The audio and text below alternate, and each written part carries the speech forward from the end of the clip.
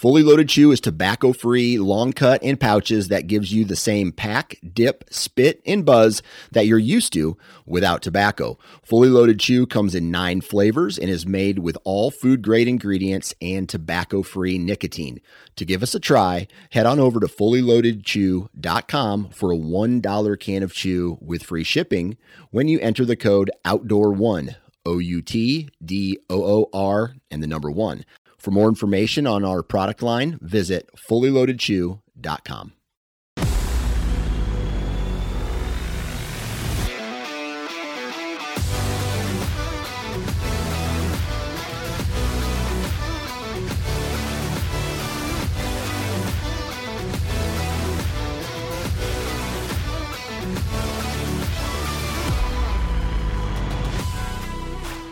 Welcome to the Missouri Woods and Water Podcast with your hosts, Nate and Micah. I made it to this week. Now you have officially recorded in our studio. I have.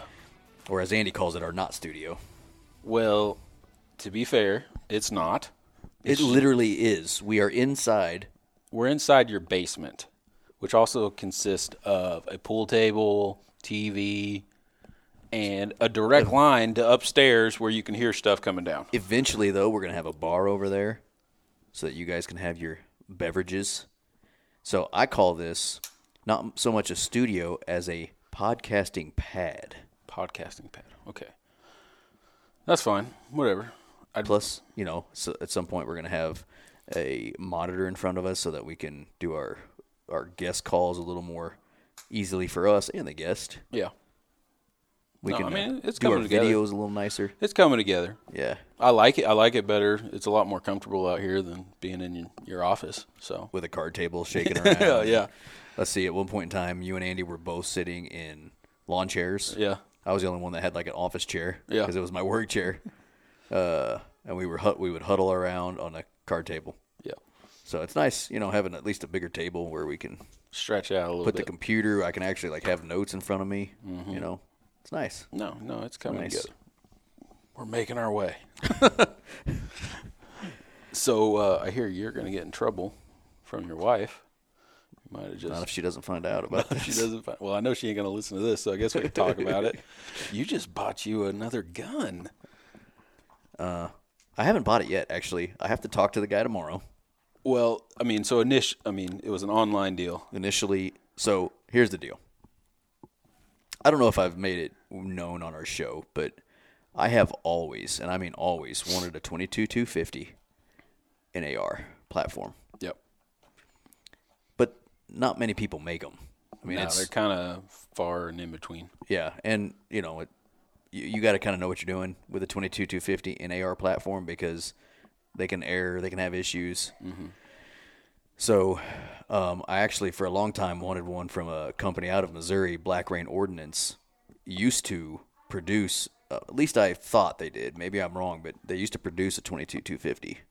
And on their website now, they don't anymore. And it's not like I'm going to beat their door down asking. I just, let it go. Well, long story short, a company out of somewhere out west, don't remember what state they're in, called Specialized Dynamics, they build custom guns. That's what they do. Right. Well, they were doing this trigger giveaway, and I entered in it. And I think you did too. Yeah. And he did the video for the giveaway, and in the video there were 2 guns. And at the end of the giveaway, he's like, hey, also got these 2 guns here. They're both available for one reason or another. Yeah, people backed out. Yeah, whatever happened. And one of the 2 was a 22-250 in AR platform. And I'm like, sold. F it. Sold. So I said, I want it. And usually I'm too slow on those. Yeah, actually, our buddy Brandon Calder tagged me in it because he knows I've been wanting one. Right. And he tagged me in it. And I saw it like 20 minutes later, and I figured I was too late. Yeah. So I'm like, whatever. Well, the company messaged me and said, hey, it's yours if you want it. I'm like, I do want it. And screw it. Let's just do it. Yeah, why not? So assuming tomorrow when he calls me that there's a few questions I want to ask him, like does it have a threaded barrel? I don't know any of those things yet. Mm-hmm. I just saw a picture of the gun. Looks badass, by the way. No, it looks good. I am going to be buying a 22-250. So now the question is, what's gonna be the main coyote gun now? I have a feeling that I bought a nice bolt action 223 that's going to sit around a lot. Yeah, you can never have too But many here's guns. the thing. My 223, I'm switching down to 50 grain VMAXs. Mm-hmm. And it's cheap to shoot that gun. Right. Compared to, like, my 6 ARC I'm building. It's not done yet. I still got some parts I'm waiting on. Compared to my 6 ARC, it cost over $2 a freaking round to Right. shoot that thing. $209 is what I think I bought those for. What are 22-250s going for? That's a great question. I haven't seen 22-250 in the store in a long time, so Really? I have no idea.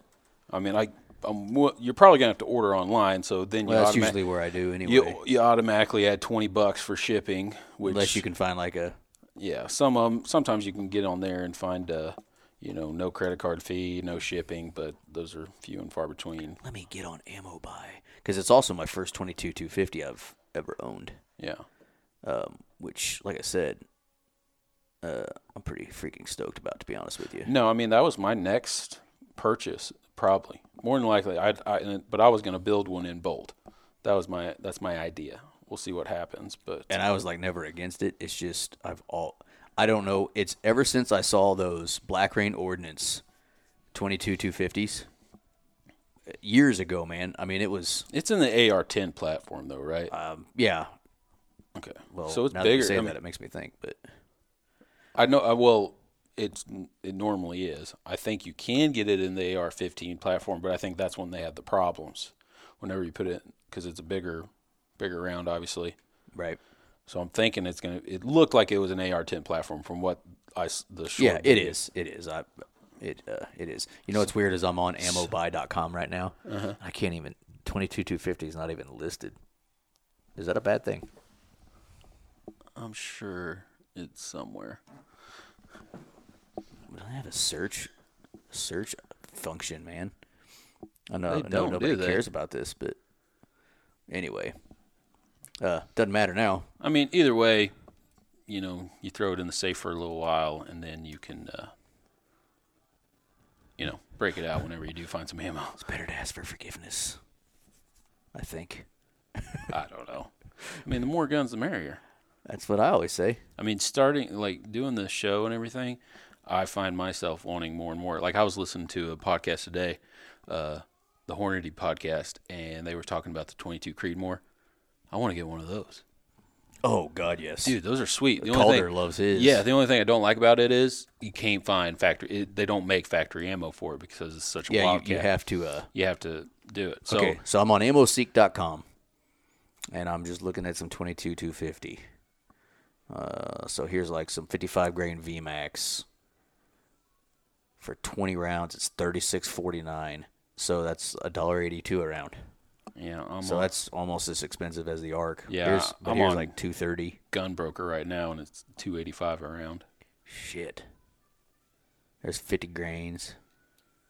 Well, here's some for $1.38. That's 22-250 VMAX ammo, ammunition, varmint load, 250 rounds, 55 grain. I think I'd want to go 50 grains on that too. Honestly, That's what's it's already running fat. That's what most of them O'Neill run. is running, I think. Right. So here's like 50 grain, 22-250 VMAX for $42.35 a round. Shit, that's oh well. It is what it is. Only live once. Yeah. But anyway, let's talk about today's show. Yeah, we have. Unless you got more to tell me. You got anything been going on? We're gonna turkey hunt and shit.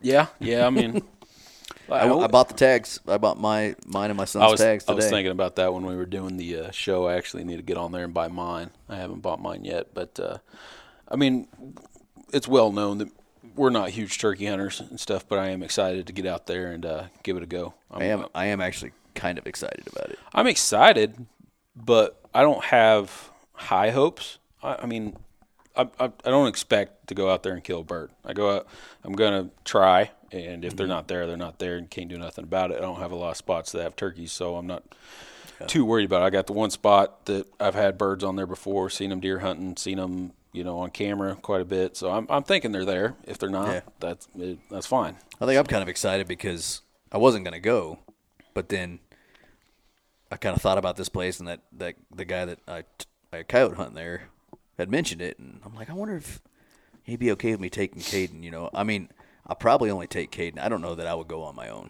right? Just for me, but Caden wants to go. Chase wants to go. I guess I would take Chase with me, but like I couldn't find any 410 ammo, right, or shells, so we're gonna be. He's gonna have to toting the 12. Yeah. And, put his big boy shoes on, shoot the 12. I'll be using, obviously those shooting sticks again that I got, but he'll be all right with them. It's just it's heavy, but why don't you just put your tripod? Take your tripod. Oh, I got that clamp. Yeah, just take the tripod. That ease things up. Shit. Just make sure it gets small enough for he can do it. Yeah, but where would you put it? Because you can't put it on the pump. Oh, is yours a pump? Yeah, I'm using a pump. It might fit right underneath the action, like where you would load the gun. I could take the semi-auto. Either way, I was planning on taking the pump. You might mess around with the tripod just to see if it would work. That's a good call. That's a good call. I didn't think of that. Anyway, today's show. Yep. Why don't you tell folks about it? Today we have on Wayne and Alex. Wayne, yeah. And Wayne Alex Locke and Alex Rutledge. Which, I mean, Alex Rutledge, he's been in the industry a long time. More than likely, everybody's heard of him. Yeah, you should know who he is. Yeah.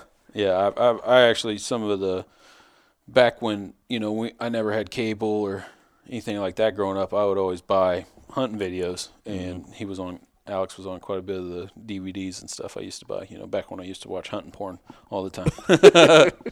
So he's well known. And, I mean, huge turkey hunters, both of them. They get out there, but they have a podcast, American Roots Outdoors. Yeah. So we were actually on their show last year around this time. We went on theirs. Theirs is kind of a different platform. They do like a radio. It's kind of set up for radio, but it's also a podcast, so it's pretty cool. And so we have them on. I mean, it's kind of just a storytelling type story. I mean, we don't get into calling too much because you guys covered a lot of that last week. Yeah. With Scott Wilper. So we kind of just want to talk about Alex's and Wayne's different experiences with turkey hunting. We talk about some strategy, a little bit, yeah. Some BS, like our favorite mounts for turkey. Right. Actually, I haven't told you this yet, but our buddy Red's Custom Metalwork is going to give us one of those freaking Missouri fan holders. Have you? I shared it on our page last week. Oh yeah, he's giving us one. He's gonna freaking. It's a state of Missouri. And then there's a turkey. Yeah. I remember seeing it. It's awesome in the middle of it, and I think we're gonna make that one of our nice spots on our in our studio. Very cool. Very cool. Speaking of giveaways, you guys definitely need to pay attention to the show because we partner with them. They're giving us a giveaway. Who's them? American Roots Outdoors. Sorry, the ones that are on the show. The show. So they're giving away some stuff. What is it? They're going to give away an autographed hat, shirt, and a mouth call. Yeah, so that's pretty cool. So pay attention to the show, and we're going to have a question for you at our outro, and you'll need to DM us the answer. And then you'll be entered. Yep, you'll be entered, and you're going to need to go over and like their stuff as well. So, we should probably like American Roots Outdoors on Instagram. whatever. What do you call it? Platform. Social media platform that you use. Yep. Like and follow them. Yep. And then give us the answer, and we'll get you entered. Okay. Before we get into today's show, I can't say that. We got our sponsors for today, man. Let's start with Zamberlan. I've been using their boots ever since I got them. I've been wearing them every day for work. Absolutely love them, man. You which one you wearing? Your Saltores? Yeah, the Saltores. Or did I say that right? Salates. Salates, that's it. Our Zamberlan person's probably gonna be like, that's not how you say it. I'm sorry. They're big words. But no, I've been using them every day for work. They're perfect for that. And I can already tell you they're probably going to be my early season type Boots. stuff. Yeah, they don't have a high whatever. They don't ankle come support. Yeah, they're low tops, I guess you'd call them. Yeah, they're a trail shoe, I guess you would say. But been using them every day. First day, I was like, ooh, kind of got used to them. But as soon as they broke in within 24 hours, and by far the most comfortable boot I've ever had, personally. So Nice. yeah, I love them. Yeah, I have not really worn mine yet. Not the ones I have the exact same thing you have. Yeah. I haven't really worn those yet. I've been breaking in my hunting boots, and which have been great. So- Man, Zamberlan stuff is awesome.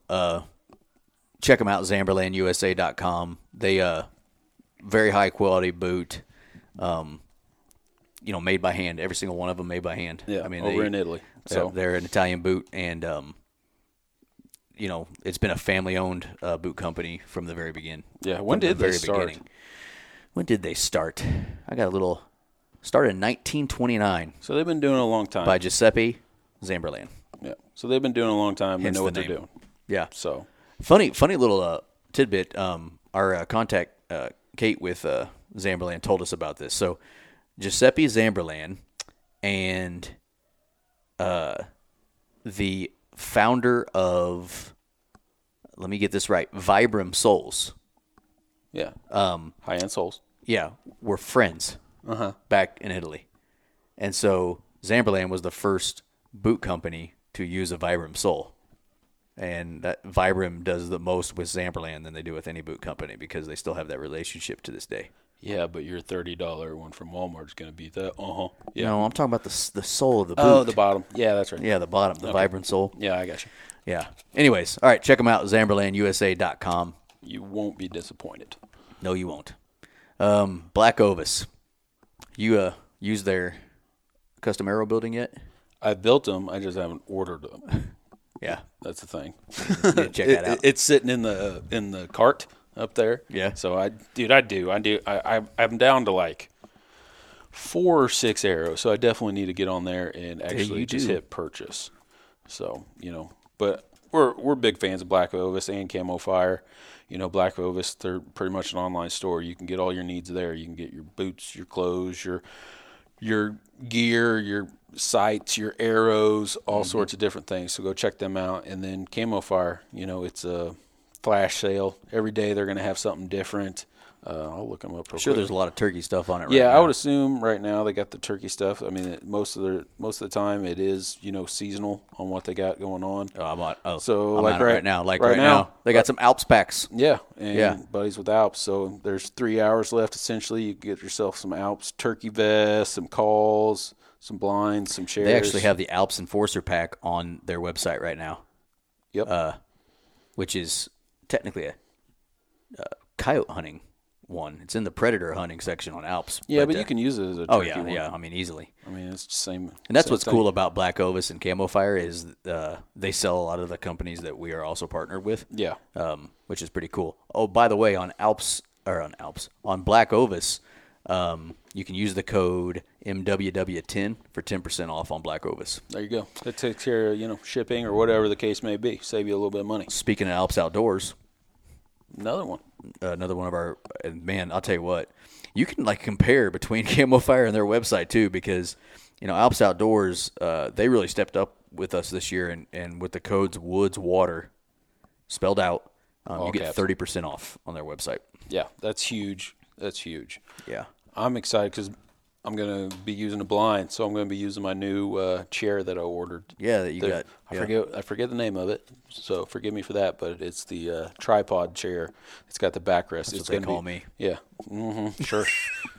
It's going to be perfect for sitting in the blind. Yeah. So And I'm actually going to take my tri-leg stool. Well, if I take both boys, I don't know what I'm going to do. But I might actually put the Enforcer pack on me. I'll sit on the ground with that. And I'll give both boys the tri-leg. I have 2 tri-leg stools now. I might have them sit on those stools in the you morning. want my personal opinion? Use a blind. No. That would be my first suggestion. My second would be they need to be on the ground. Because they're kids, man. They're going to Yeah, be but moving. the grass is going to be wet and stuff in the mornings is what so I don't have a way to get them. Get a butt pad. Get a tree. I got a couple of those. Yeah, I'm sure I got a butt pad or something you could use too. Yeah. But they need to be close to the ground.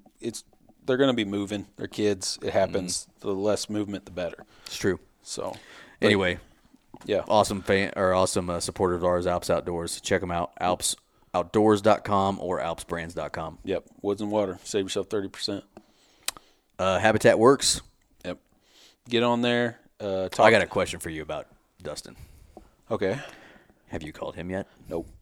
So literally a month ago, you said you were going to call him and have him come do your stuff. And to be fair, well, it's all on me because I don't have any time to actually get out. I was thinking about it. I was like, I don't got any time to get out there and do it. So it's just a time thing. So you at least got to get the information first. Yeah. Dustin, if you're listening, we're sorry Micah's procrastinating. I'm a piece of crap. I knew he would. Yeah, I'm a piece of crap, and I haven't gotten back with you. I do need you to come out there, give me some pointers, but I just ain't got the time right now. Dustin is knowledgeable as hell. He's doing a lot of work right now. So give him a holler, 816-752-7390. Check out, if you want to just check out his Facebook page and get a hold of him through there, just search Habitat Works on Facebook. Mention us when you get a hold of him, and he'll give you 15% off any of his services. Yep. So he does site evaluations. He'll come out and just tell you if that's all you want. Yeah. He'll tell you that. He'll also come out and tell you what to do and do the work for you. He can write you up a plan. Anything to do with land management, he can set you up. Timber stand improvement. Yep. Fire, a little late for that at this point, so everything's pretty green. But he lives up in St. Joe, usually tries to stay around 250 miles from there. But just give him a call. And, wintertime was great. He'll probably be back on the show here not too long because we're going to do a spring/summer habitat management show with him. That's our plan, is to keep kind of doing those with him. Yeah, just kind of seasonally have him on here, get you guys thinking and us thinking about what we should be doing this time of year. So, he's a great resource. So definitely get a hold of him if you guys are like me and need somebody to do the stuff for you. Give him a holler. Check him out, and last but not least, Huntworth Gear. Can't say enough good things about them. We've been super blessed to work with them. I love all their stuff. I haven't found a piece of equipment that I use that I dislike. It all has its place, and it's all worked out really good. I mean, it's high-quality stuff for not high-quality prices. Yeah. I mean, you're getting really good stuff for a fair price. I'm not going to say it's the cheapest thing out there, but it's not the most expensive thing, but it competes with the most expensive stuff out there, and you'd be the one to attest for that. You've had the the high end stuff. We ain't going to name names, but I'm telling you now, if we don't work with Huntworth, next year, the year after, which we obviously want to, I will still tell you that I have owned high end stuff. I've owned cheap ass stuff. I'm a gear junkie. Their stuff works just as good as the most expensive stuff you can buy. No. I'm not saying it because they're our partner. It does. Right. That's why. No, because it actually does. It's legit. It really is. In fact, my daughter has had track meets this year, and every time she's had a track meet, it's been cold as shit and windy. Mm-hmm. And guess what I take with me?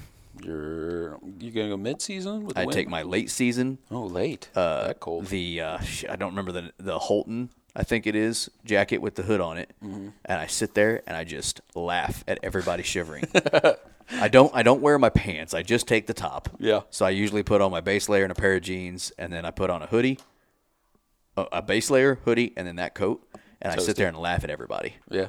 Because not a single bit of wind gets through to me. I put on the hood if my head gets cold, and I just sit there and watch. Yeah, I'm a big fan of the vest. I'm a vest guy, and I use their vest during the winter, and I mean it's just a great piece. Yeah. So check them out, huntworthgear.com. Use the code MWW15 for 15% off. They do have a 20% going on right now. There you go. So go to their website and save yourself 20. You might as well try to double up. Yeah, you can try it. I don't think you can, but you might as well try it. Yeah, probably won't work, but who knows? All right, that's our sponsors for today. Appreciate them. Couldn't do our show without them. Yeah. Let's get into our show with Alex Rutledge and Wayne Locke with American Roots Outdoors. And don't forget to listen to the outro to be entered into that giveaway. This is the Missouri Woods and Water Podcast. Let's get it.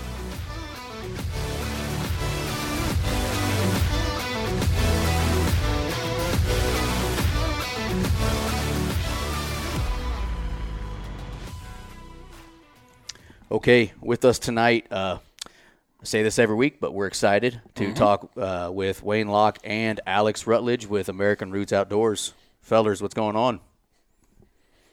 Not much. How are you doing today? We're doing good, man. Doing good. Doing pretty good. Busy day. Yeah, let's see here. We're recording this on the Thursday before turkey season in Missouri. So I'm guessing you're doing a little bit of sightseeing, seeing some birdies, making sure they're around. Yeah, some scouting. Been scouting for the last 2-3 weeks. Been to Florida. Could have went to Tennessee. We didn't go to Tennessee, but because of bad weather, I'm going to be going to Nebraska and headed to Kansas, possibly Oklahoma, and maybe Arkansas, possibly. Man, you got a full schedule there. Yeah. Been busy, man. Been busy. Yeah, but this is your jam, right? I mean, this is kind of y'all's Super Bowl. Yeah. Right, exactly. It is for sure for me. This time of year is when I that's what I live for. I love to turkey hunt, deer hunt, and smallmouth river fish and lake fish. I'm a competitive fisherman also, so I just love to share with people. I do.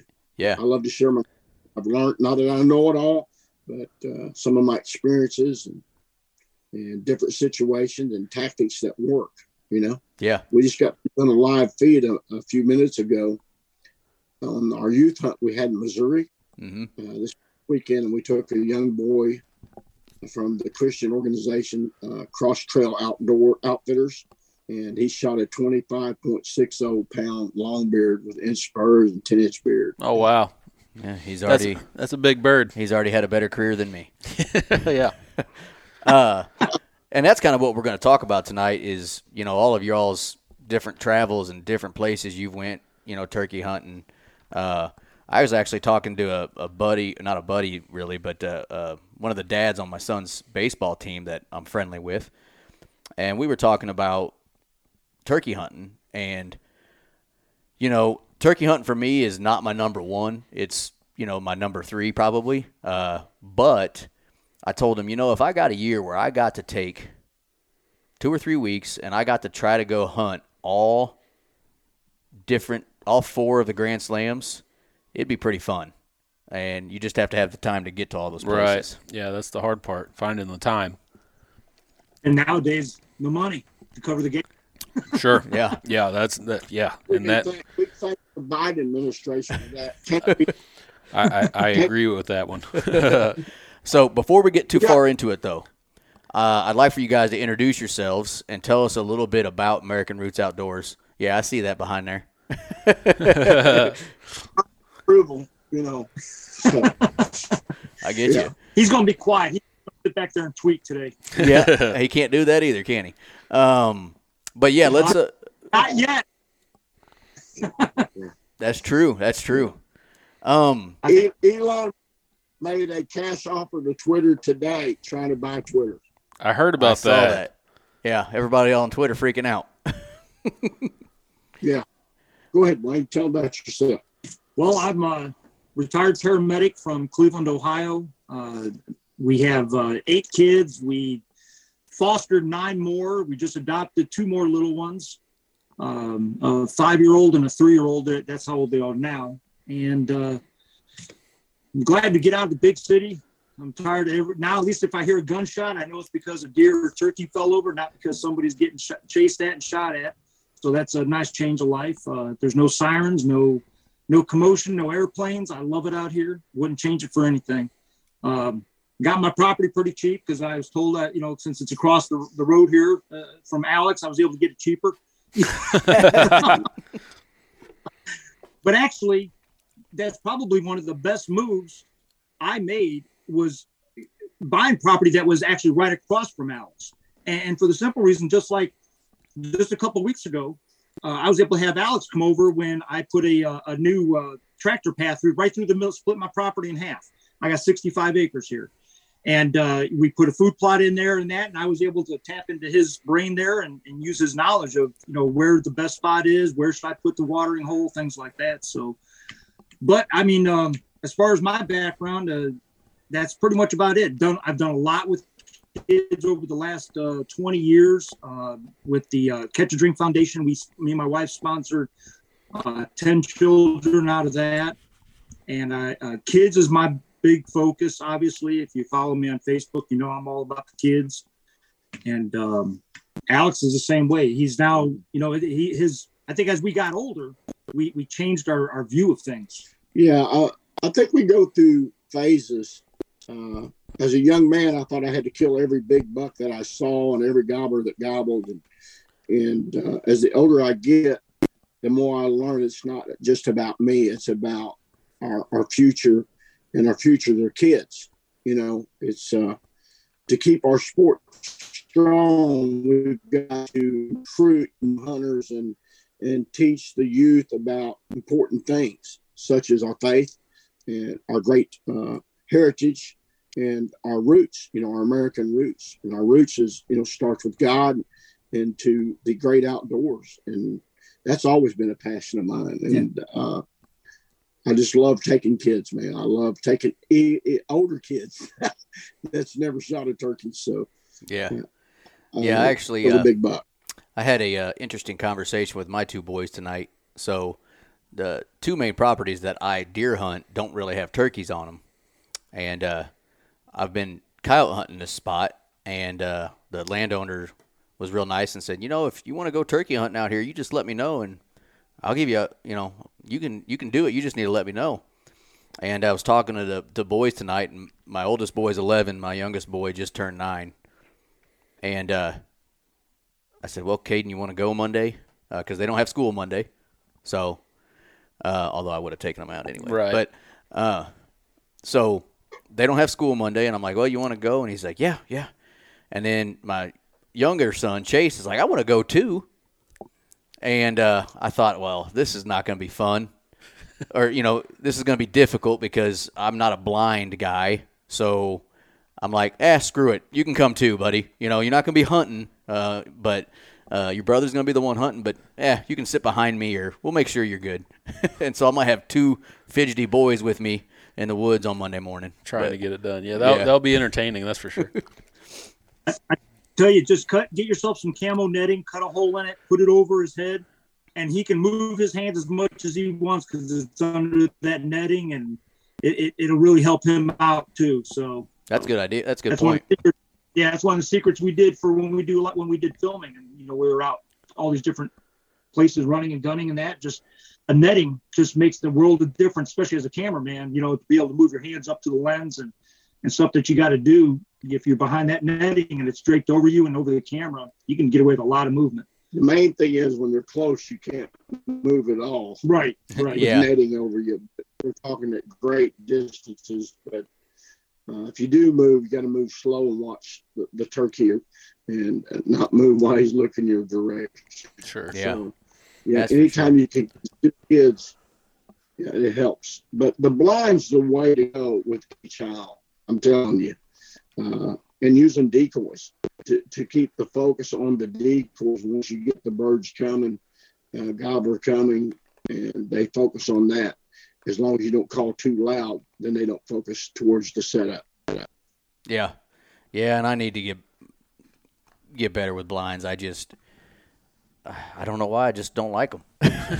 I don't know why. And as the boys get older, I'm gonna have to like them more, just because as kids move, kids fidget. Actually, the older boy is more fidgety than the younger one. And which is funny because if you met the younger one, he's going 100 miles an hour 100% of the time, most of the time. But you get him out there in the woods, it actually calms him down a little bit. Yeah, he does. He sits.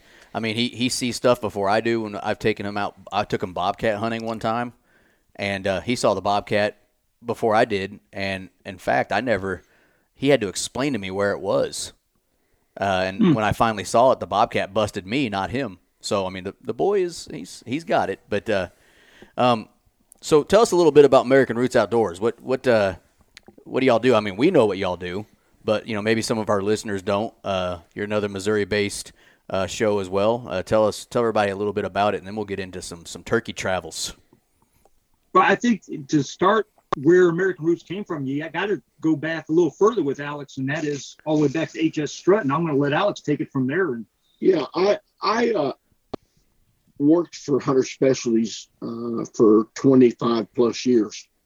I went to work for them in 1986, representing their brand. I was a competitive turkey caller. I won state championships, Missouri state championships, and become a part of that great company. Then I went to work for them full time in like 1989. And from there, I helped them create new products, quality controlled their products, designed their diaphragms, QC'd their diaphragms, done a lot of public appearances, promotions, a lot of product knowledge training with box stores, traveled for the major big box store, Walmart, for several years with a company called James Key Sports Promotions, then left them and went to Hunter Specialties full time. If I die tomorrow, and I've told this on every podcast show, every radio show, they ask me, there will be an HS symbol on my body, on my clothing somewhere, because my roots are deep with Hunter Specialties. Always will be, because I felt myself and Eddie Salter and some of the other pros was an intricate part of the success story of Hunter Specialties. At one time, Hunter Specialties pretty much owned most of the real estate in the outdoor industry, insemination, turkey calls, deer calls, everything. And I decided to leave Hunter Specialties in 2010 because God woke me up one day. And that's before we had smartphones, and my daughter was 14. And me being a Christian, the conviction got laid upon me. It's not about me, it's about my family. I went and picked up my calendars, my old fold-out calendars, and I counted the lines through my calendar, how many days I was gone, and a stack of calendars about this thick. I was gone over half of my daughter's life, and she was 14 years old. And I was getting job offers left and right, which I was telling Hunter Specialties I was getting these job offers. And this job offer came along to work for a company here in locally. It was going to be a chain of sporting goods stores, and they needed somebody to help them market this chain of stores. And they wanted to create a chain of them all across the Midwest. So I left Hunter Specialties 2010. And helped them the first year with this company. And they got into financial problems after 10 months. They had another business, and that other business, they made some bad decisions. And so I ended up owning the company Bloodline that I went to work for. The name of the company was Rutten Strut Outfitters. And I bought the company and let two other guys come in as partners. Then we run a Bloodline for 3 or 4 years into 2015, I believe. Yeah. 15. And we sold it again and worked with 3 different owners of Bloodline. Then I left Bloodline because of breach of contract. I don't want to go into all that. Of course. It owed me a lot of money. It almost caused me to, I never lost nothing, but I had to sell stuff that I accumulated to keep my bills paid.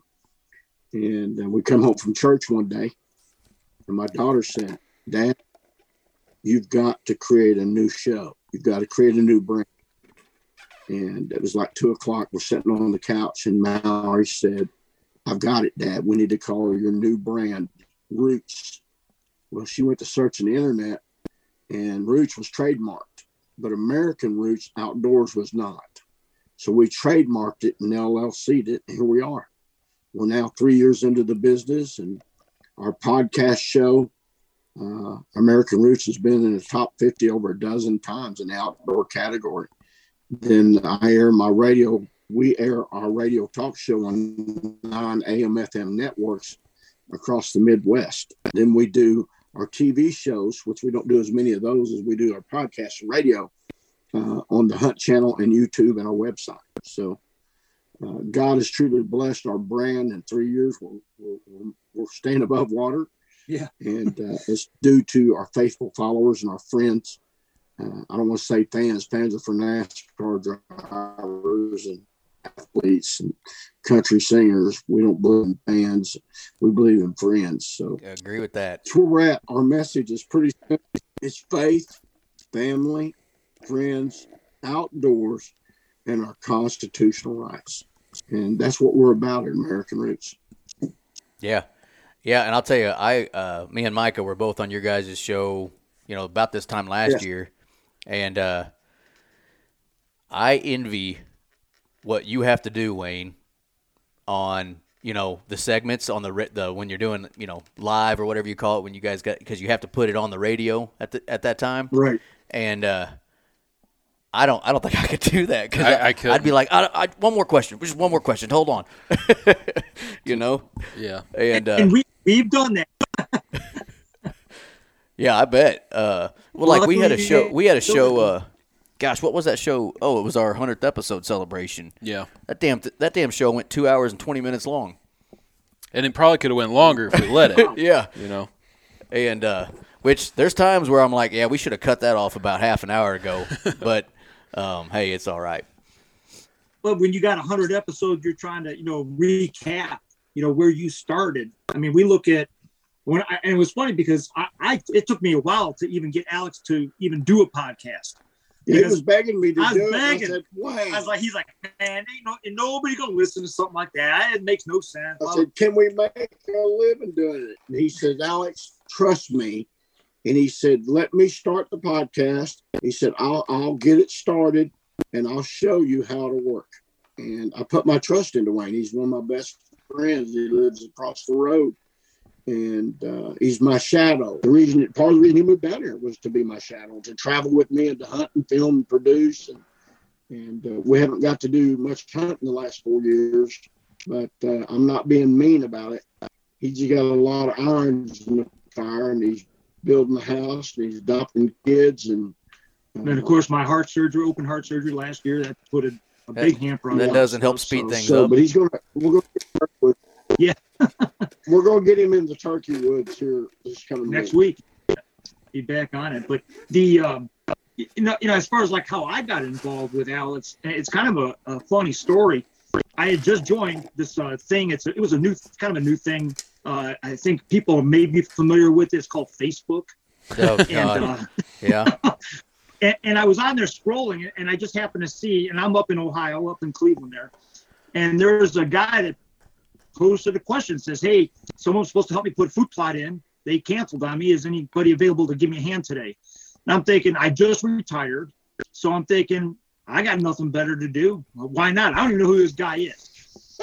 And so my wife, she's like, I called her up. I said, hey, I'm going down to help this guy put a food plot in. He's down in like central Ohio. And she's like, well, make sure you tell me exactly where you're at, in case something happens, or you end up being kidnapped. Yeah, we know where your body's. We know where your body's right. at. Yeah. Look, it's not Craigslist. We should be okay. It could have been one of those people he punched out on an emergency call. It was, right. So I asked the guy when I came down. I said, hey, do you mind if I bring some cameras with me, because I want to film you putting the food plot in? He's like, for what? I said, I just like doing this stuff and showing kids, and when I lecture and that at some of these events, I like to use the footage. And he didn't tell me that he was already associated with the TV show at the time. And I said, he goes, sure, yeah, bring it down. So I brought it down, recorded it. He then showed it to Alex. Alex said, call this guy up and see if he wants to hunt around the United States with me. Be a part of what we're doing. And Wayne and I met at a camp in Kansas, and we hit it off. And I seen how hard a worker Wayne was. And I thought, man, this guy, he's a good guy, and he's talented. And I said, how would you like to travel with me? Yes. Well, he traveled with me. Long story short, I didn't own the company. Another guy owned the company that we let run the company. I'm going to be negative here a little. Left own both of us a lot of money. Welcome to the outdoor industry. And never did get our money, but we hit it off. We've become very good friends, and here we are, living across the road from each other. We talk to each other daily. Oh yeah. And sometimes he wants to choke me, and sometimes I want to choke him. Sounds about right. Yeah. Yeah. When I have IT problems, I'm on the phone. Wayne, fix my phone. He won't answer his phone sometimes. He ignores me a lot. He says he don't, but he does. Yeah. Speaking of IT problems, I'm sure you guys see us like robots, just like we're seeing you. The voices aren't up with the video, but at least the audio is coming through pretty cleanly. So that's what matters most. But Right. that's what I hate about. Yeah, that is the disadvantage of living in the middle of nowhere. You got it. Yeah. Yeah. Sometimes Zoom don't get along with us. Right. You can walk out my back door across from Wayne and I for 6-8 miles and never see another house. That's pretty nice. Yeah. There's definitely more upsides than downsides to living out in the sticks. Yeah, and I did find out just how dumb I am moving from the big city to here because, now I have a tractor, don't know nothing about tractors. He's learning. I'm building a house, don't know nothing about building a house. Everything I'm doing is off of YouTube. So, Well, he come Well, I'm over, got his breaker box in and hooked up a couple of wires, and hey, I'm trusting if it burns down. We think we know what happened. Okay, so Wayne's always there. yeah, He's always there, and I'm always there to help him. right. It's vice versa. that's awesome. Got to have those people in this world. So I learned something on last week's show. I guess I didn't really pay attention to this. I mean, it makes sense, but I never really read it or cared to really look into it. But there are turkey in 49 of the 50 states. Apparently there's no turkey in Alaska, which I guess makes sense now that you say it, but there's no turkey there. I didn't know there's turkey in Hawaii, but apparently there is. How many states, Wayne and Alex, would you say you have hunted turkey in? Without having to count them, I mean, how many you think you've done it in? Together or separate? Well, I mean, separate or together, whatever. I mean, just all in all, how many states do you think collectively you've hunted in them? Yeah, me and Alex have done 7 states together. And those are We got Arkansas, Missouri, Ohio, we didn't do Nebraska. Arkansas. We didn't do Arkansas. Nebraska, not You've Arkansas. done- Kansas. We've done Nebraska, Kansas, Tennessee, Yep. and Missouri. I'm thinking deer hunting. West Virginia, Ohio. Yeah. Yeah, we did For hunt- turkey only. we Yeah, did- for turkey just 4. Yeah, then deer we've hunted Ohio, and that's it. No, Kentucky. Yeah, we did hunt Kentucky. Yeah. We did. Yeah. So we've hunted 7 states together. Me being in the industry and doing it full time, man, I've probably killed turkeys and I can name them. Pennsylvania, Alabama, Louisiana, Mississippi, Arkansas, Missouri, Kansas, Oklahoma, Nebraska, Ohio, New York, Illinois, Kentucky. I don't know how many, a bunch, but killed a lot in a lot of different states. And when people says a turkey's a turkey, in some sense they are, but in another sense they're not. So different turkeys act different depending on the pressures that's put on them and how many turkeys are in that environment. Yeah. So, I mean, you've hunted all 4 of the Grand Slammers. You got the slam. Yes, sir. Okay, so, Yes. You got the Rio, the Merriam, Eastern, and the Osceola. Or I heard some people are calling them the Florida bird now or something. I saw something about that. I don't know. They call it the Florida bird. But so especially, when they're in the middle of their, I guess you'd call it, breeding season, what is it that, how do I say this? How do you like hunting certain birds over others? I mean, is there something about a Rio that you enjoy more than an Eastern, or a Merriam more than a, like what floats you? Like, what if you could pick where to go in the middle of the high time? What bird would you like to go after? And why is it better than maybe a different breed? for me, I'd have to still say it's the Eastern. It's the hardest bird to hunt, hands down. I think the Eastern is definitely for me, from my experience, is the hardest bird. I got my Osceola, and it was a good hunt and everything, but I wouldn't say it was definitely not as hard as hunting the Eastern.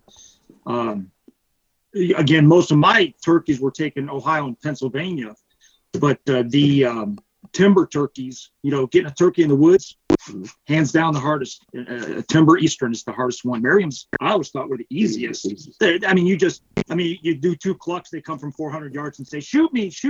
Those are the ones I need to go hunt after. Yeah, that's what I need. Yeah, Alex has got the Rios. I don't have that yet. I still need a Rio for a Grand Slam. But Alex, what's your Rio? My favorite is Easterns.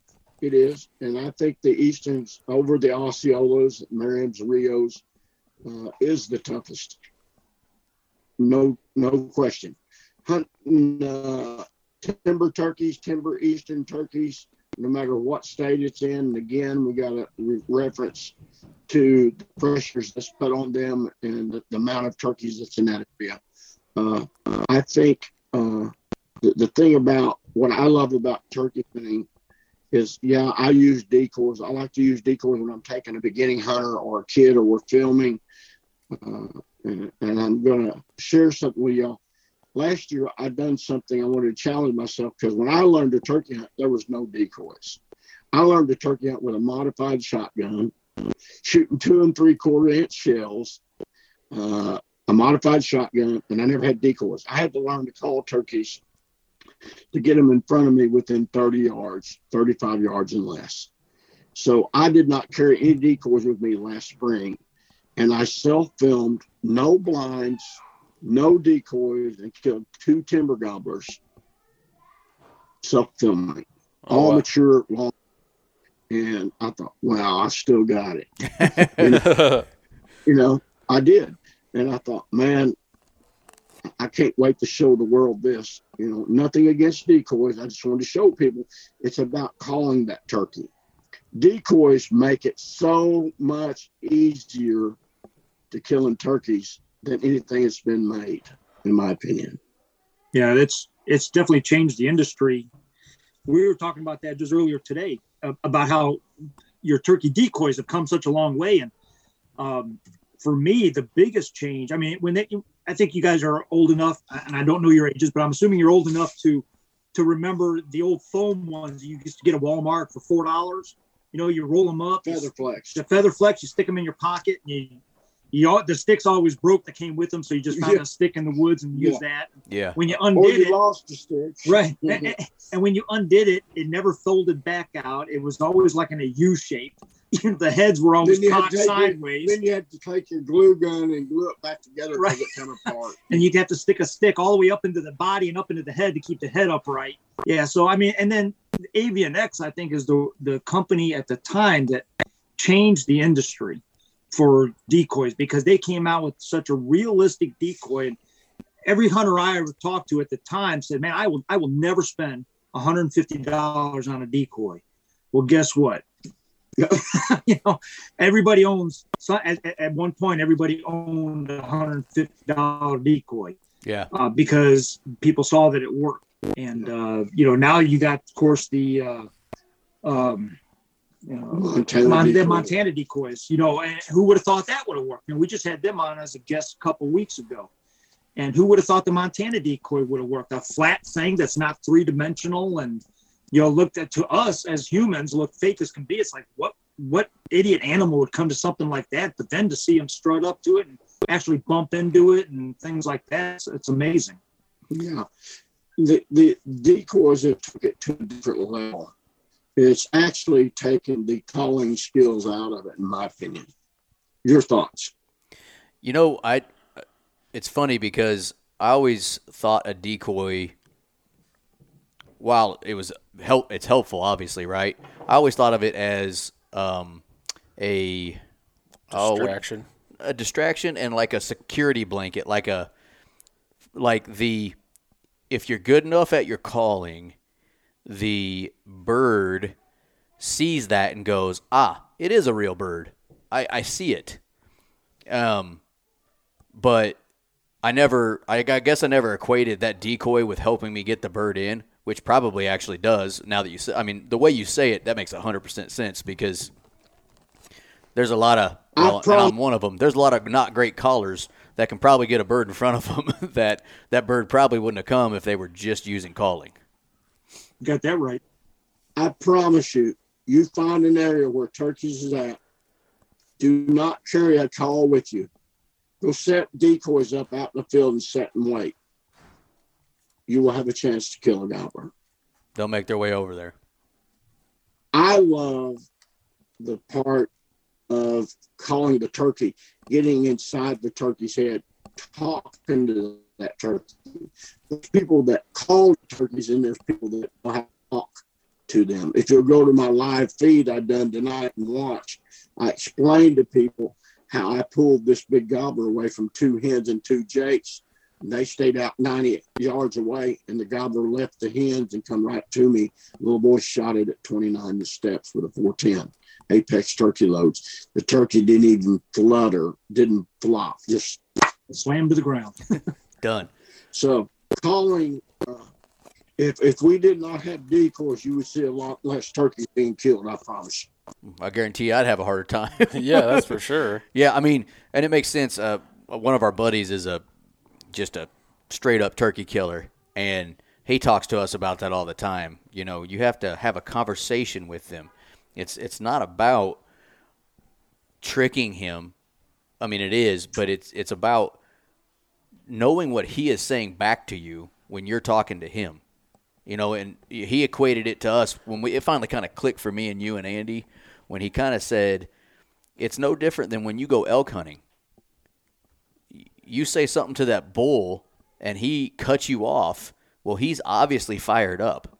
Well, Mad or something. it's the same thing with, you know, you start doing, let's say, some hen clucking, and in the middle of a cluck, you get a gobble. Well, he's worked up.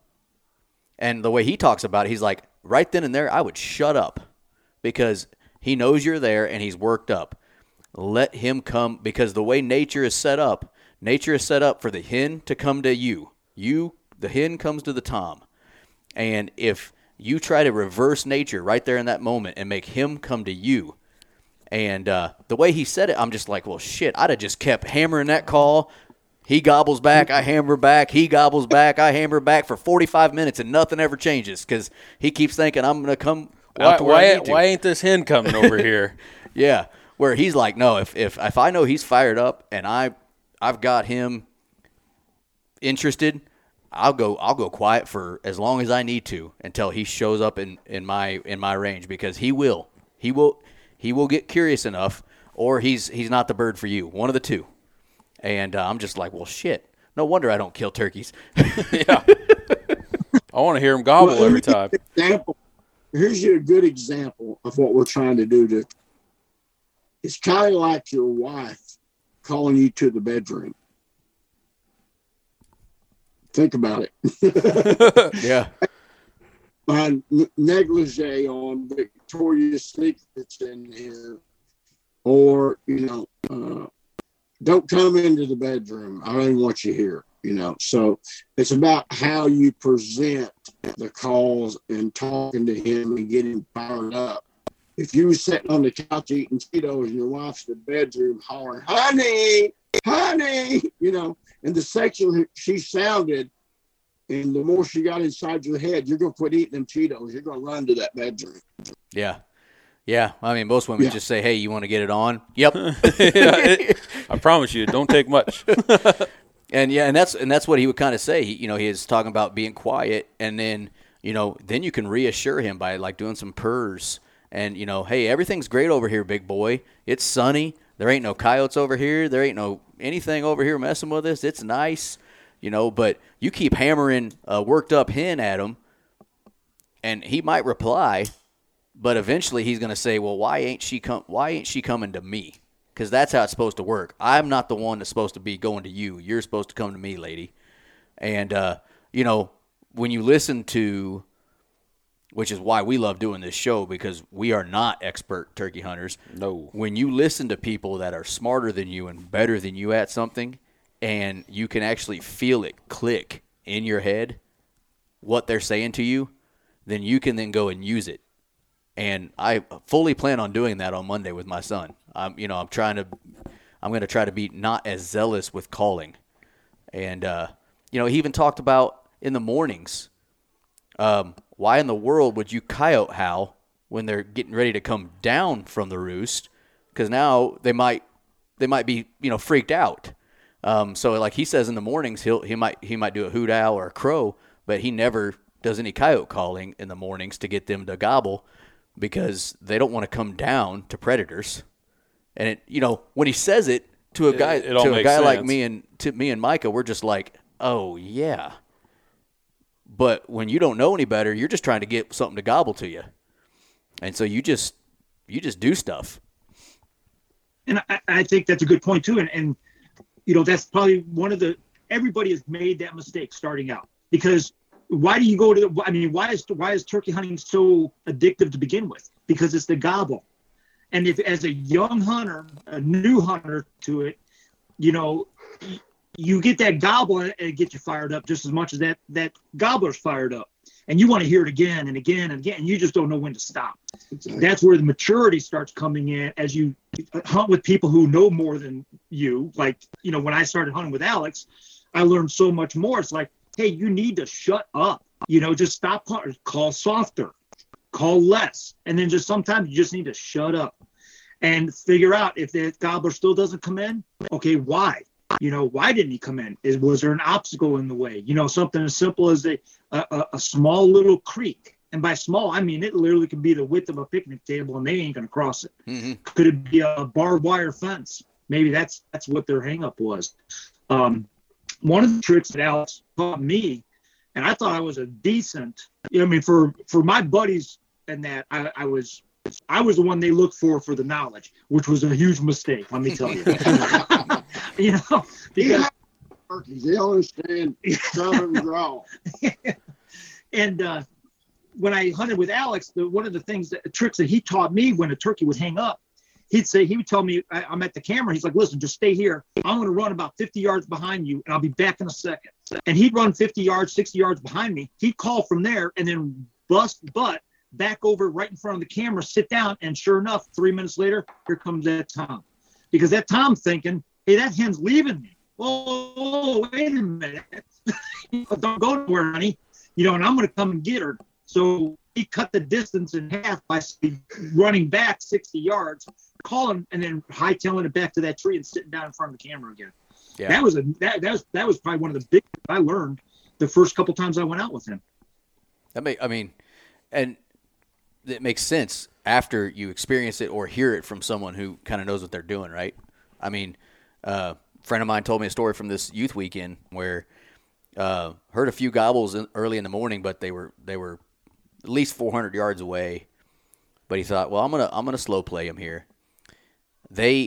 Long story short, about 15 minutes after daylight, he hears something behind the blind, and at first he thought he was hearing things. Sometimes like you think you hear something because you want to hear it so badly. Right. And he hears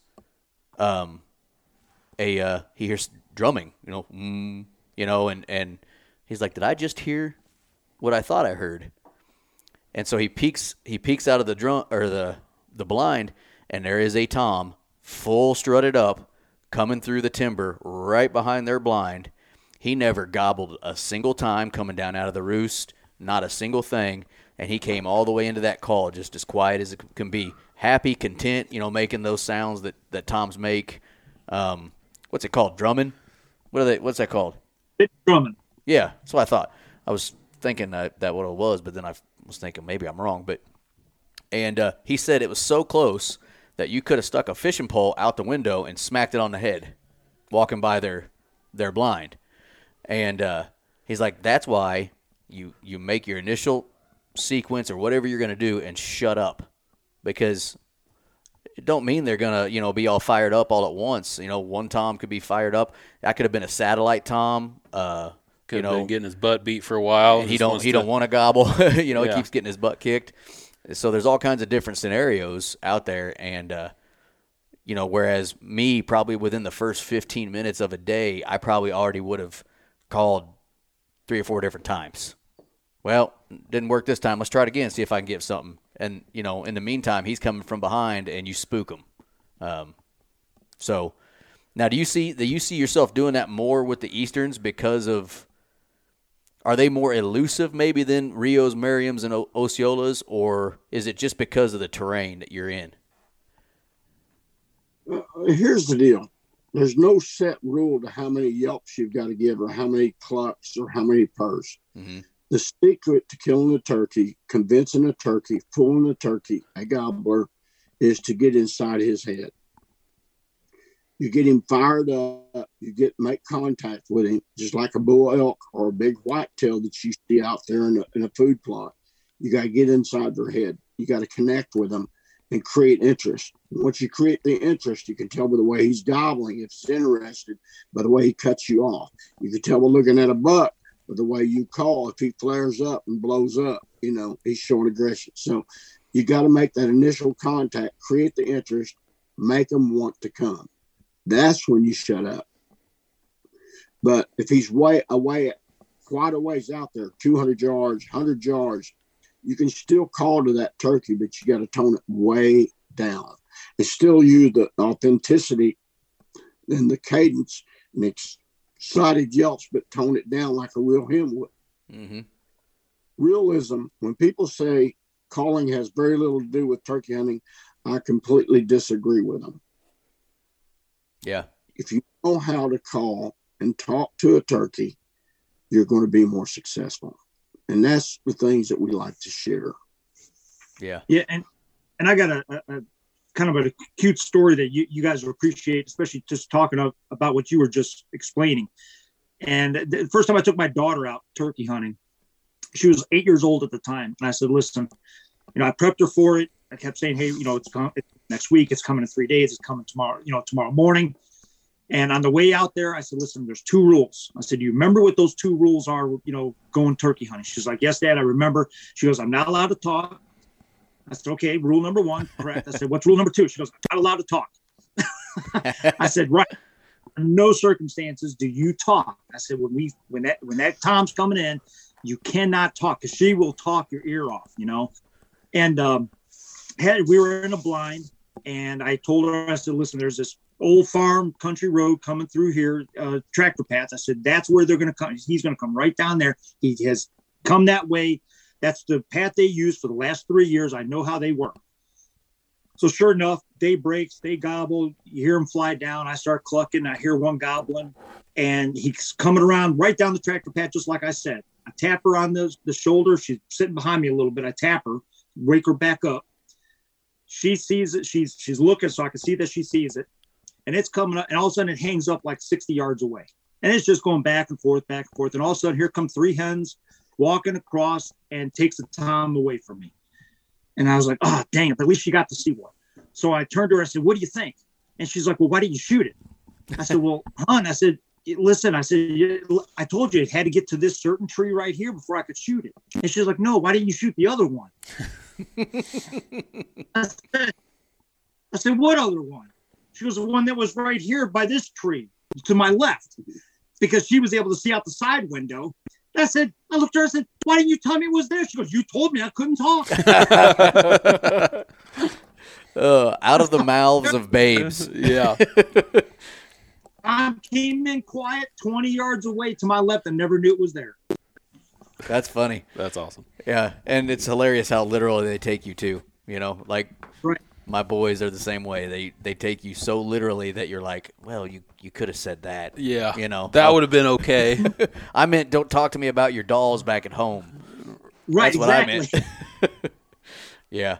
Yeah, and I mean, I've only ever hunted Easterns, and, we got friends and people that go up to Nebraska hunt, chasing Merriams. They talk about how fun it is, and, I didn't realize how much bigger a Rio is than like an Eastern even. I mean, how much bigger is a Rio, Alex? And Wayne, you said you haven't hunted Rios yet. Is that correct? No, I haven't.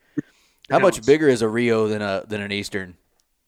Really, the Eastern actually, as the overall species gets heavier than the Rios. Does it really? Okay.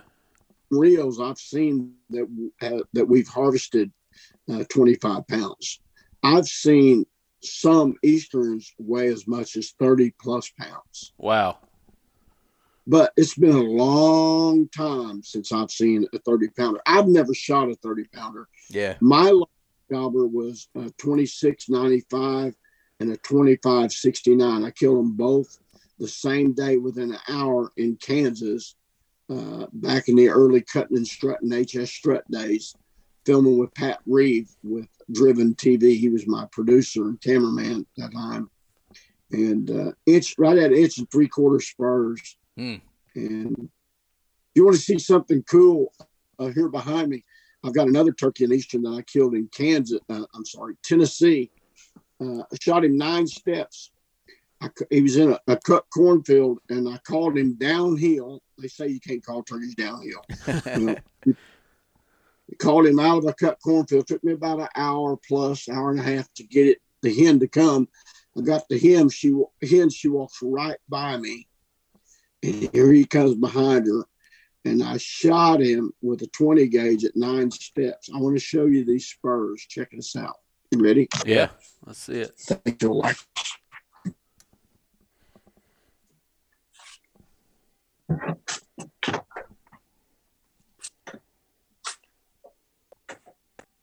Can you see them? Oh yeah, right there, Micah. Yeah. Dear Put my hand Lord, behind it. that looks like a Velociraptor tooth Yeah. or a claw. Big old town. That is nuts. Thick too. Dear Lord. Yeah.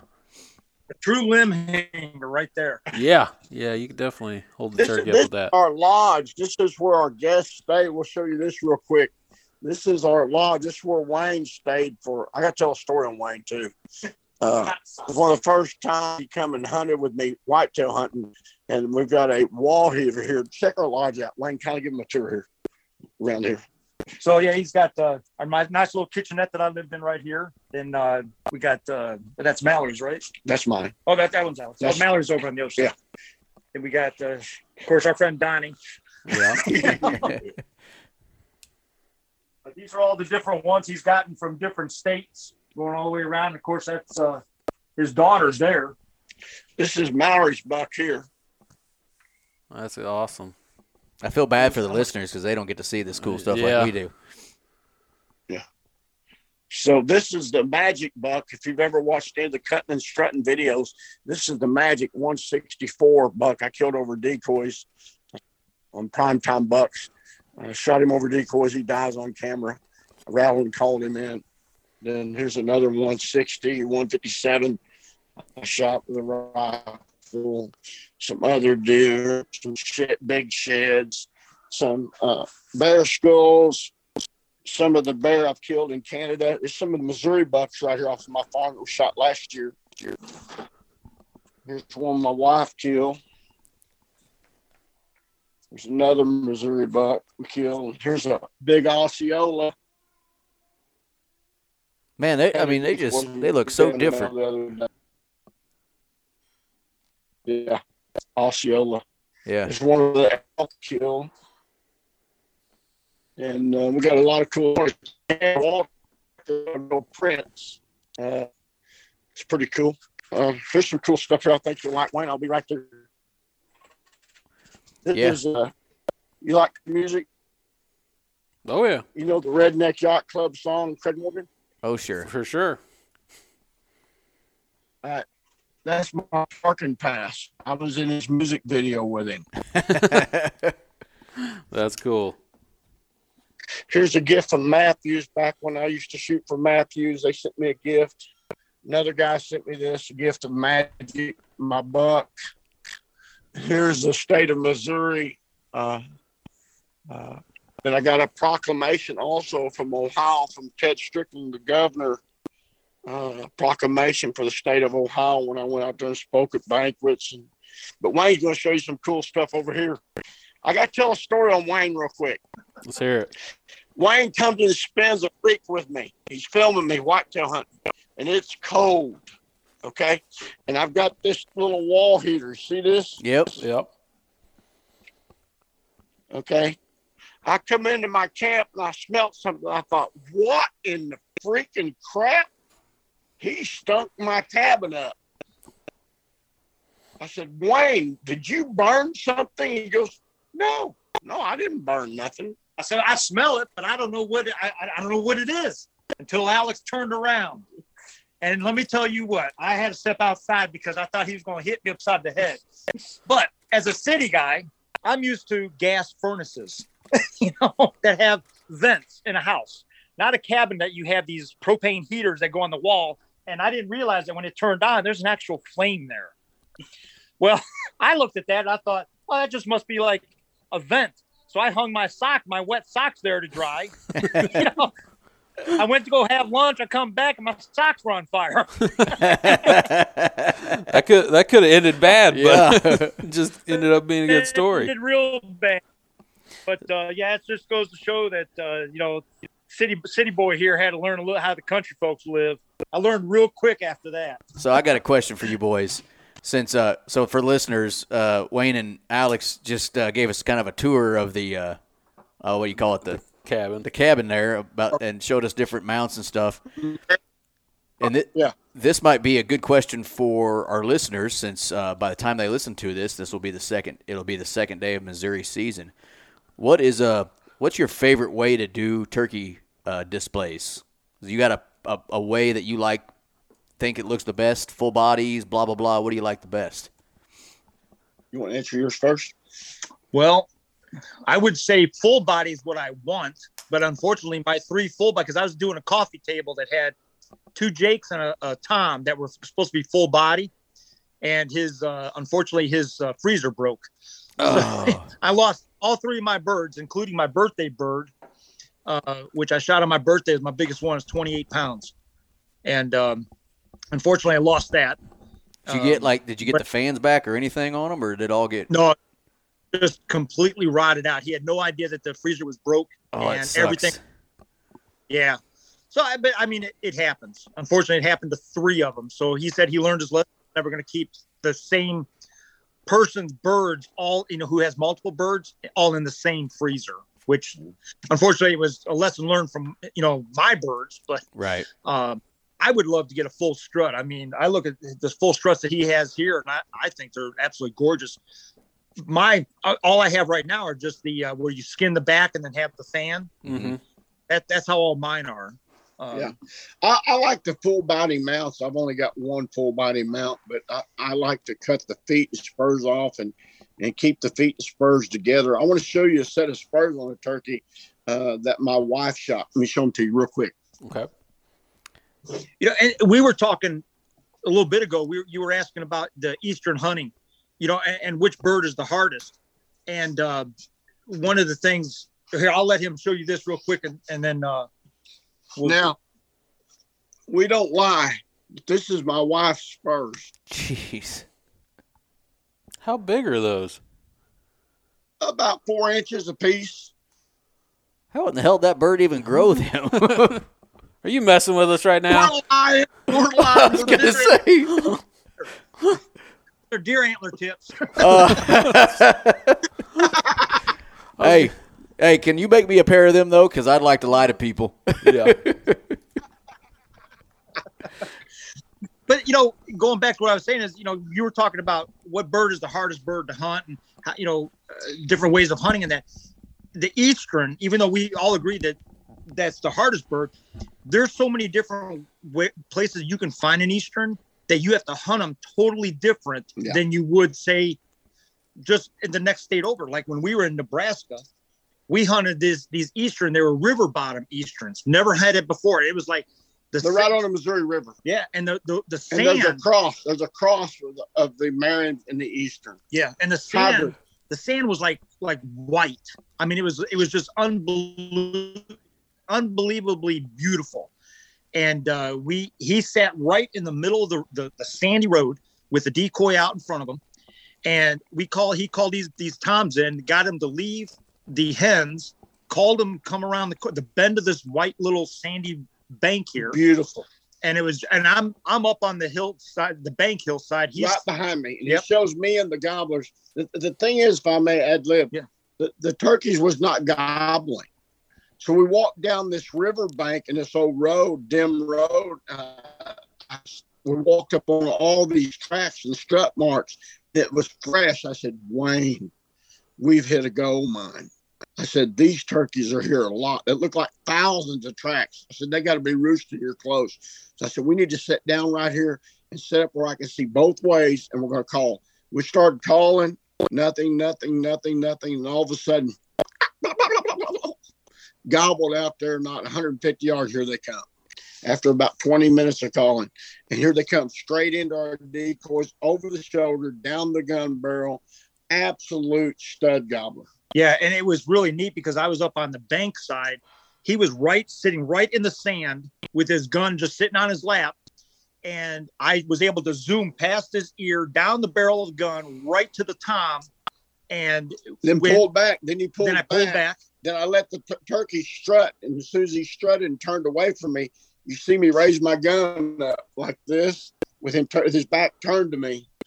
And I yelped at him, and he threw his head up, and I blew his head off. And I don't think he was 10 yards. Yeah.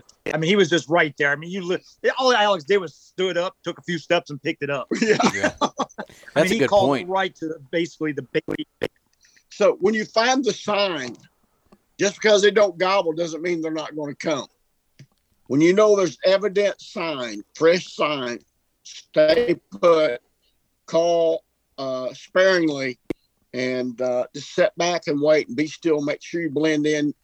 Shaded areas, some kind of structure behind you to break you up, and don't call too loud because turkeys can pinpoint you the first time you call. Walk within 25 feet of where you're at. So the idea is to get inside. Once that turkey comes in there, he doesn't see any movement whatsoever. And we was blended in perfect. Sun to our back. The turkey couldn't ever seen us. Yeah. That's some of the best advice I've ever got is from our friend again, who he said turkeys can hear so good that if you were to if you had a hole in the ground, let's say it was a foot deep, and you could fit yourself in that hole and you could call in that hole, and there was a turkey 350 yards away, he could walk to that hole and look down that hole and look and find you. You know, that's how good they're hearing. They can hear.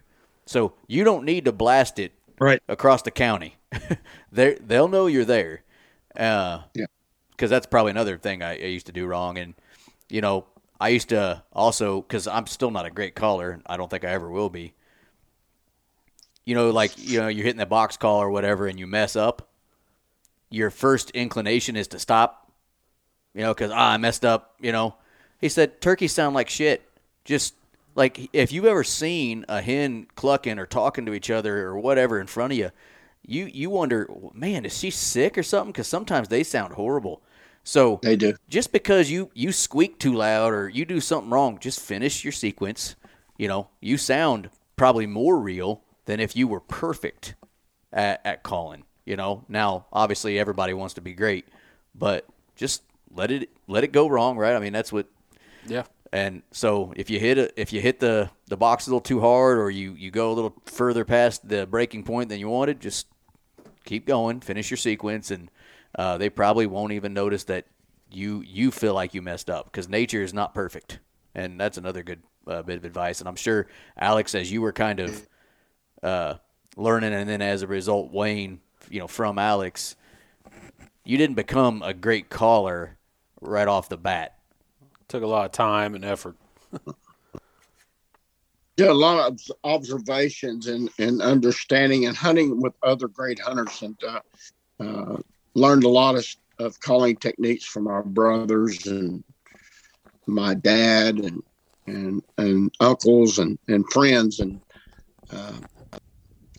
that's helped me a lot. But also raising turkeys, I raised turkeys and I listened to them daily, and it's not a better feeling to come out here, and I don't mean to sound corny or anything, early morning with a cup of coffee and my long johns out here sitting on a wood bench by the pen, listen to the hens cluck and purr and squeal and whine and cut and yelp, and listen to the turkey drum and gobble and just understand why they do things. And the more hours you spend in the field, the more you can learn.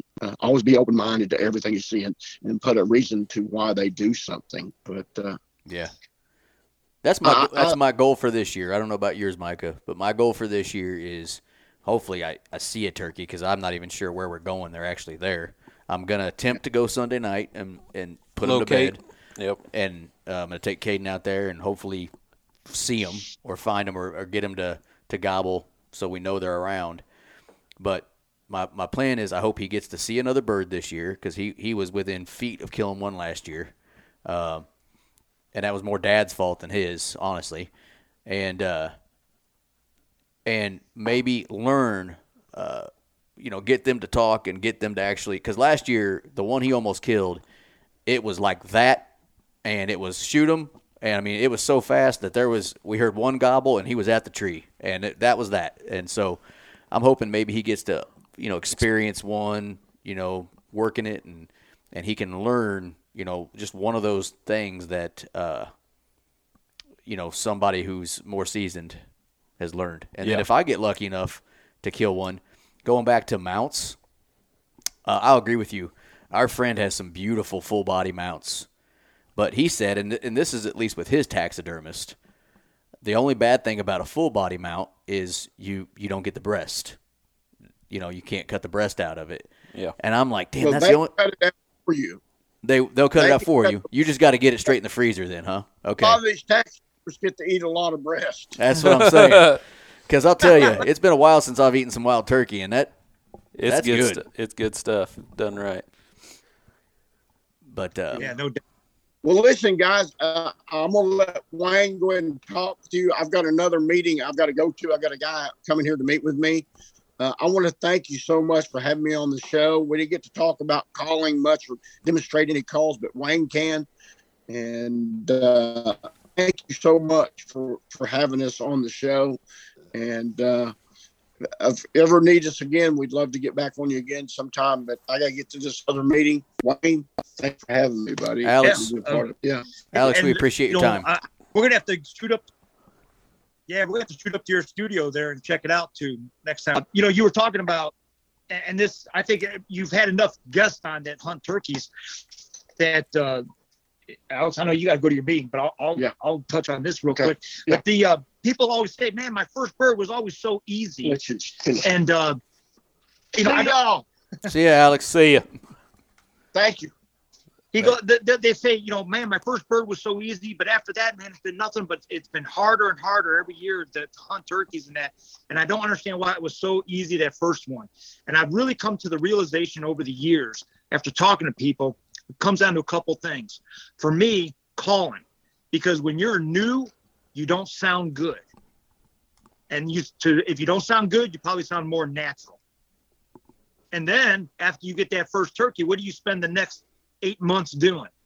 Practicing your turkey call to sound perfect. Yeah. And they tell you that some of the worst turkey hunters are champion turkey callers, because they're when you're trying to get a gold medal, you got to sound perfect. Yeah. But when you're out in the woods, you could sound horrible and still call it in. I remember a hen coming behind me. I'm like, man, I'm thinking, or I'm not a hen, I'm sorry, a guy walking behind me, and he's getting closer and closer. I'm like, man, this guy must be freaking brand new on a mouth call or whatever he's using, because he sounded horrible. And so I waited till he got close enough, and I said, hey, buddy, I'm right here by this tree. And I stood up and I turned around, and it was a hen. Here I thought it was just a guy that just was horrible at calling. And I'm thinking, maybe he's new or something, doesn't know what he's doing. And it was a freaking hen that was working her way into me. And but it just goes to show, hens don't sound perfect. Like you said, they sounded horrible. That makes sense. Yeah, you don't got to be perfect. You just got to get out there and try it. Yeah. And sometimes your best success comes when you don't have any pressure on yourself either. Right. I mean, right. I don't know what I'm doing. I'm going to go out there and try it. I mean, that's what I'm going to do Monday. Yeah. Come Monday, I plan on getting out there. Well, kind of same with you. I'm going to go out Sunday night, hopefully locate them. I usually do have a few birds on my property that I can hunt, and plan on setting up a blind, and because I'm going with a bow actually. I'm not even going to take the shotgun. I'm going to use a bow. And Nice. Yeah, so I mean, and I'm no expert caller at all. I don't practice a lot. I'm really not a huge turkey hunter to begin with, but I do enjoy it.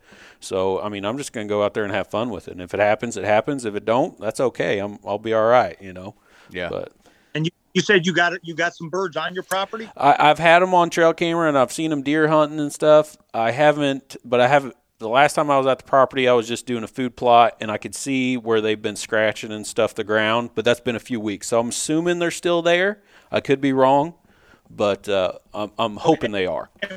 And what's your address again? I missed it. I'm that way. Somewhere. Yeah, somewhere that One way. of those 4 directions. At the Zoom cut out, I didn't catch the address. Yeah. So I'm sorry about that. I'll DM you that. Yeah, don't worry. He'll DM it to you on May 15th. Yeah. Right. I sent that in the mail. It'll get to you. Yeah. And speaking of numbers, now you're lucky enough to have some birds. I know the birds up there in northern Missouri took a hard hit a few years ago. Yeah. With the flooding and that, numbers were greatly diminished. And our numbers down here were flourishing. And now it seems to have reversed.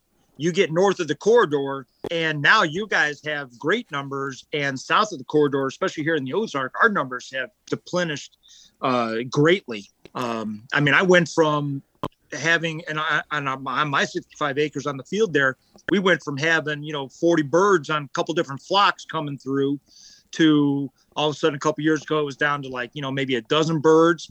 Last year, it was down to just a couple birds. And this year was the first year with all those Wise-Eye cameras I got out there on my property. You think I'd have a turkey show up? I don't have one turkey yet on my property. Oh, dang. Yeah, and I think it's pocketed up here, too, because, like, where I hunt now, the 2 main farms that I deer hunt, one of them is 250 acres, and there's 17 trees on the entire place. Right. I mean, it's all crop. It's all crop ground, and so the habitat isn't set up for turkeys, obviously. Although, like, miraculously, like 3 years ago, we had one on camera walking by, but that was the only one I've ever seen in my life. And the other property, I've deer hunted there now for 5 years or something, and I not once had seen a bird on that place until last spring, right before youth season. All of a sudden, 24 of them just appear. And so that's where I took my son youth hunting last year and almost killed that gobbler right there. I actually took him hunting that day. I remember it vividly. He had baseball in the morning, so I didn't take him until like 10:30 that morning. And the only reason I took him is because he wanted to go. I had zero expectations that we were even going to see a bird, let alone like possibly kill one. And then right after, sometime like early May, they disappeared again. Never saw them again. And I think they've shown back up again. It's weird. As I think they start breaking up and, maybe, the hens start kind of doing their own things, that they just start showing up here now. So it's odd. I think in general, we're still suffering. I think the entire state is suffering as far as the turkey population goes. Hell, probably the entire country at this point. But yeah, there's pockets where, we talk to buddies that are like, oh, hell yeah, man, we got them all over the place. And then other guys are like, man, every year I see less and less, just like you mentioned to us. I see less and less. And I think that's probably why Mike and I aren't as big a turkey hunters as we could be, is because traditionally our spots don't hold turkeys. Yep. So it's so hit and miss. It's one of them deals like, why go hunt something that's not there? Yeah. Right. Yep. And Alex, that's one of the things he always preaches, is that you're only as good as the ground you hunt. Right. Yeah. They got to be. If you're big, you're never going to shoot a 150 deer if the biggest deer in your farm is a 120. I don't care how many days you sit out then there. I'm going to shoot a 120. Yeah. There ain't nothing wrong with that. If that's the biggest deer in your property and you're proud of it, knock yourself out. Who wouldn't? Agreed. But don't expect the 150. If you're only growing 120s. Right. So I love that saying that he has. You're only as good as the dirt you hunt, and that is so true. But like for us, like our predator numbers. We've had some biologists and that on, and our predator numbers here in the Ozarks are out of control right now. And nobody traps anymore because there's no money in it. Yeah. It used to be, hey, I remember when I was a kid, I get $50 for a coonskin. Yeah. Now you're getting like $1, $2 if it's a good one. Yeah. And that doesn't even pay for that. That's not even half a gallon of gas at, today's prices. Not worth it. Yeah, it's just not worth people's time, which it's sad, but I mean, that's just the way it is. Those guys, I used to know a good buddy of mine. He would trap every year, and him and his dad would do it, and they'd make enough where he could buy him like 2 guns a year or something like that. He could make a few $100, maybe close to 1,000. He don't even mess with it anymore just because it's not worth it. It's not worth the gas. It's not worth the time.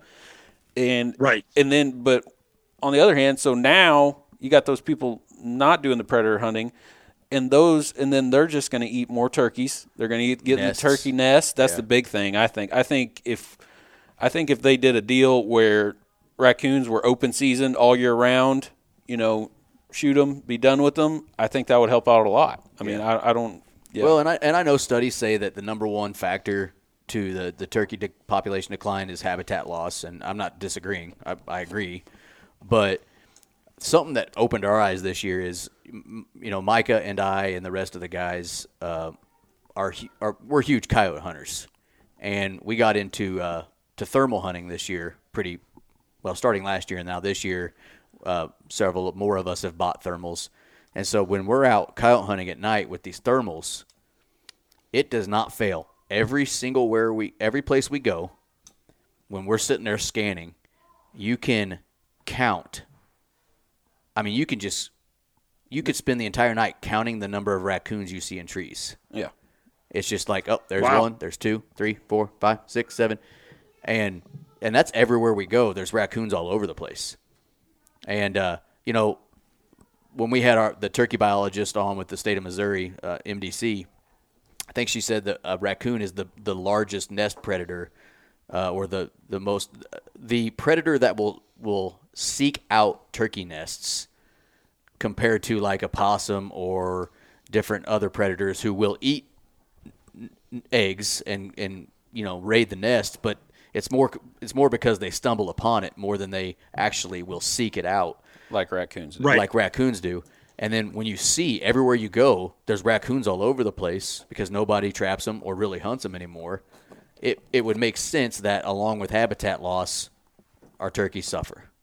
And it's just weird to me how you can hunt a coyote pretty much all year long, but you can only hunt a raccoon for a couple months. Yeah. Or trap them. Now, I know they're extending the season going into next year, so we get a little earlier raccoon season, I believe, and it goes a little later. But still don't quite understand why you can't just hunt those buggers all year long. Yeah. It would make sense to me. Yeah. But And I've been told that as long as a raccoon's on your garbage can, doesn't matter what time of year it is, you're allowed to shoot it. I mean, that would make sense. when they're raiding your chickens. Just got right. You just need to put more garbage cans out in your woods and say, hey, it was in my garbage, and that's why. I'll tell you, one of the biggest FUs to me really was I put some at the end of after deer season was over. I put some corn out and some mineral, hoping to get some inventory, right? And all I saw on camera was raccoons eating that corn, and then they started having sex in front of my camera on top of that corn, almost like they were just flipping me off right there on my camera. And I'm just like, all that did was just show me I got too many raccoons here. Yep. But, yeah. Time to break out. What'd you say? It's time to break out the traps, then. Yep. Yeah, I'm telling you. We got a buddy that we need to beg him to do some more I know. I tried to get him out there, but I think he was just too busy. Yeah, he's got a new job. Yeah. Yep. But, well, Wayne, I mean, I know we didn't get into calling very much tonight. Our last show we did a lot of calling stuff, so it was kind of fun that we just talk turkey and talk about the different stories you guys have had and what you like doing with mounting and the art of patience. Right. That's the biggest thing I took away from you and Alex tonight was it's okay to just chill out, and be patient, and then you get to have those stories like you guys have talked about and been all over the country. I know you've been to less places, it sounds like, than Alex has for turkey hunting, but man, I mean, I wonder how many states that guy's hunted turkey in. And that's got to be a fun life to be able to go hunt Easterns in different states and Merriams and hybrids and Osceolas. And I'm not real keen on hunting Osceolas, I'll be honest with you. Why not? Because they're in Florida, and Florida has like big-ass snakes and stuff. See, that stuff don't bother me. I'd go after them for sure. Yeah, that is true. My brother's a park ranger down there in the Everglades. And we were down there when I was hunting Osceolas. And I said, well, I'm going to stop by and drive down a little further and go see him. Drove down, visited with him, stayed overnight. And he woke me up in the morning. He's like, hey, you want to go to work with me for a couple hours and that? And it's still dark out. And I'm like, man, what are you doing up so early? I said, don't you have to wait to go to work, until at least the sun's up? He's like, no. He goes, I got a big responsibility. He goes, I got to go clear the bike trails. I said, what do you mean you got to clear the bike trails or the jogging trails, walking trails, whatever you can call them? He goes, well, I got this big stick. I go around and I got to poke all the alligators off the jogging path and the walking path before they come and, start, the walkers start walking, the joggers start jogging. I got to get the alligators off the bike path. And I'm like, are you freaking crazy? He's like, well, you don't want to go with me? I said, why would I poke something that's got more teeth and faster than me? That's quite he's a job. younger and dumber. That's what I say. Dude, I'm telling you, I got a story that I don't even know. I can't believe I actually did this, but when I graduated college, I went down to visit my cousin who lived in Miami at the time. And he had a friend that took us out wakeboarding in the Everglades on his, pontoon or whatever it was. And the water, I'll never forget it to this day. The water was 95 degrees. I mean, it was so hot. And then it was as brown as a tree. I mean, just, dark water, right? Yeah.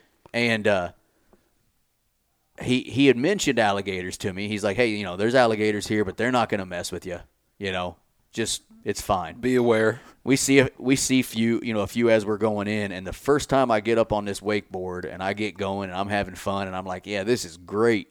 And then I fall off, and as I'm waiting in the water for them to, turn around and come and get me, it just hit me that I'm like, there could be a 20-foot freaking gator 6 feet underneath me right now, and I'll be dead before he even And I didn't enjoy that after, just like that predator is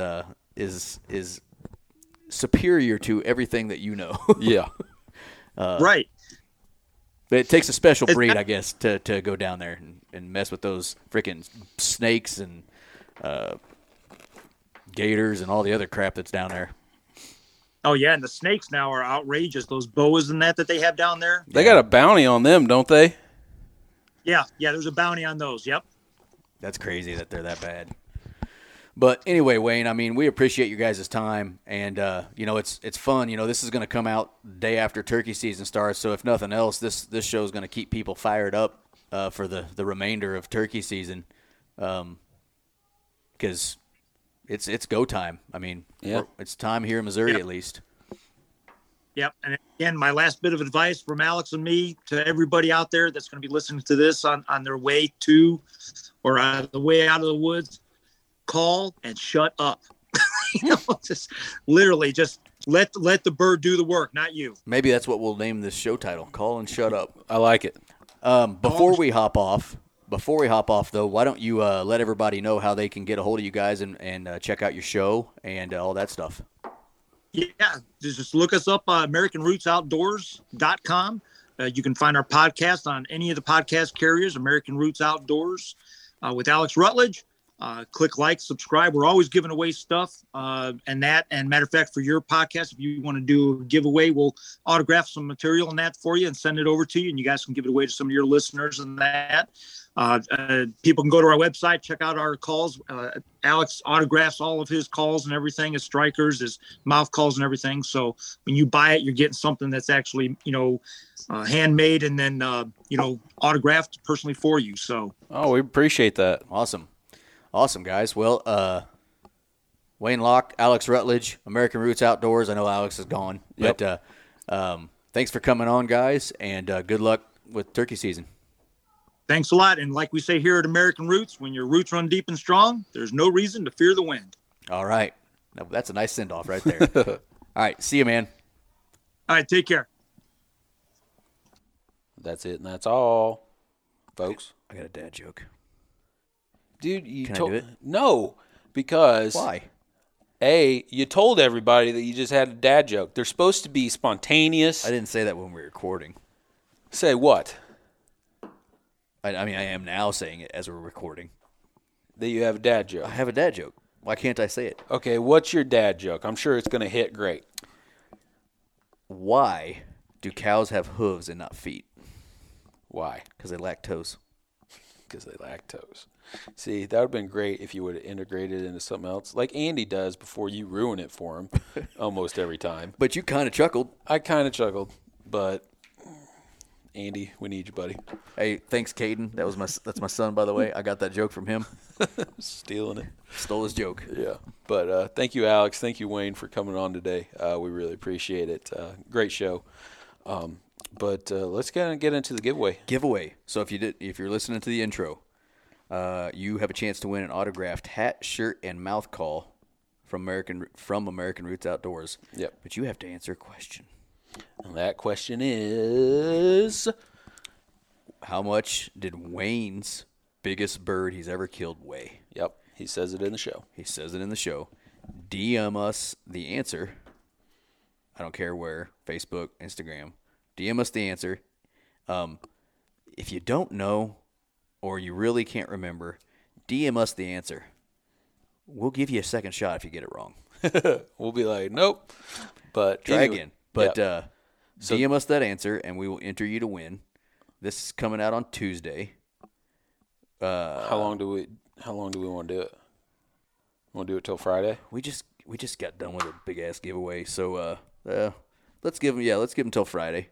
Okay. Let's give them till Friday. We'll drop the winner on Friday. Yep. We'll tell announce the winner on so Friday. you'd probably be best to have it in by Thursday. No, it literally would be best because Yeah. It's Friday. Friday at 12:01, you are no longer eligible. Okay. AM. It's over Thursday night. Yeah.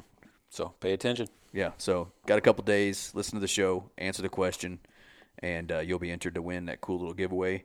And then American Roots will send you some cool stuff. Yeah. Yeah. We really appreciate them, offering that stuff up. So Yeah, that's pretty awesome. Yep. So, well, thanks, guys. Thanks for listening. Again, thank you, Alex. Thank you, Wayne, from American Roots Outdoors.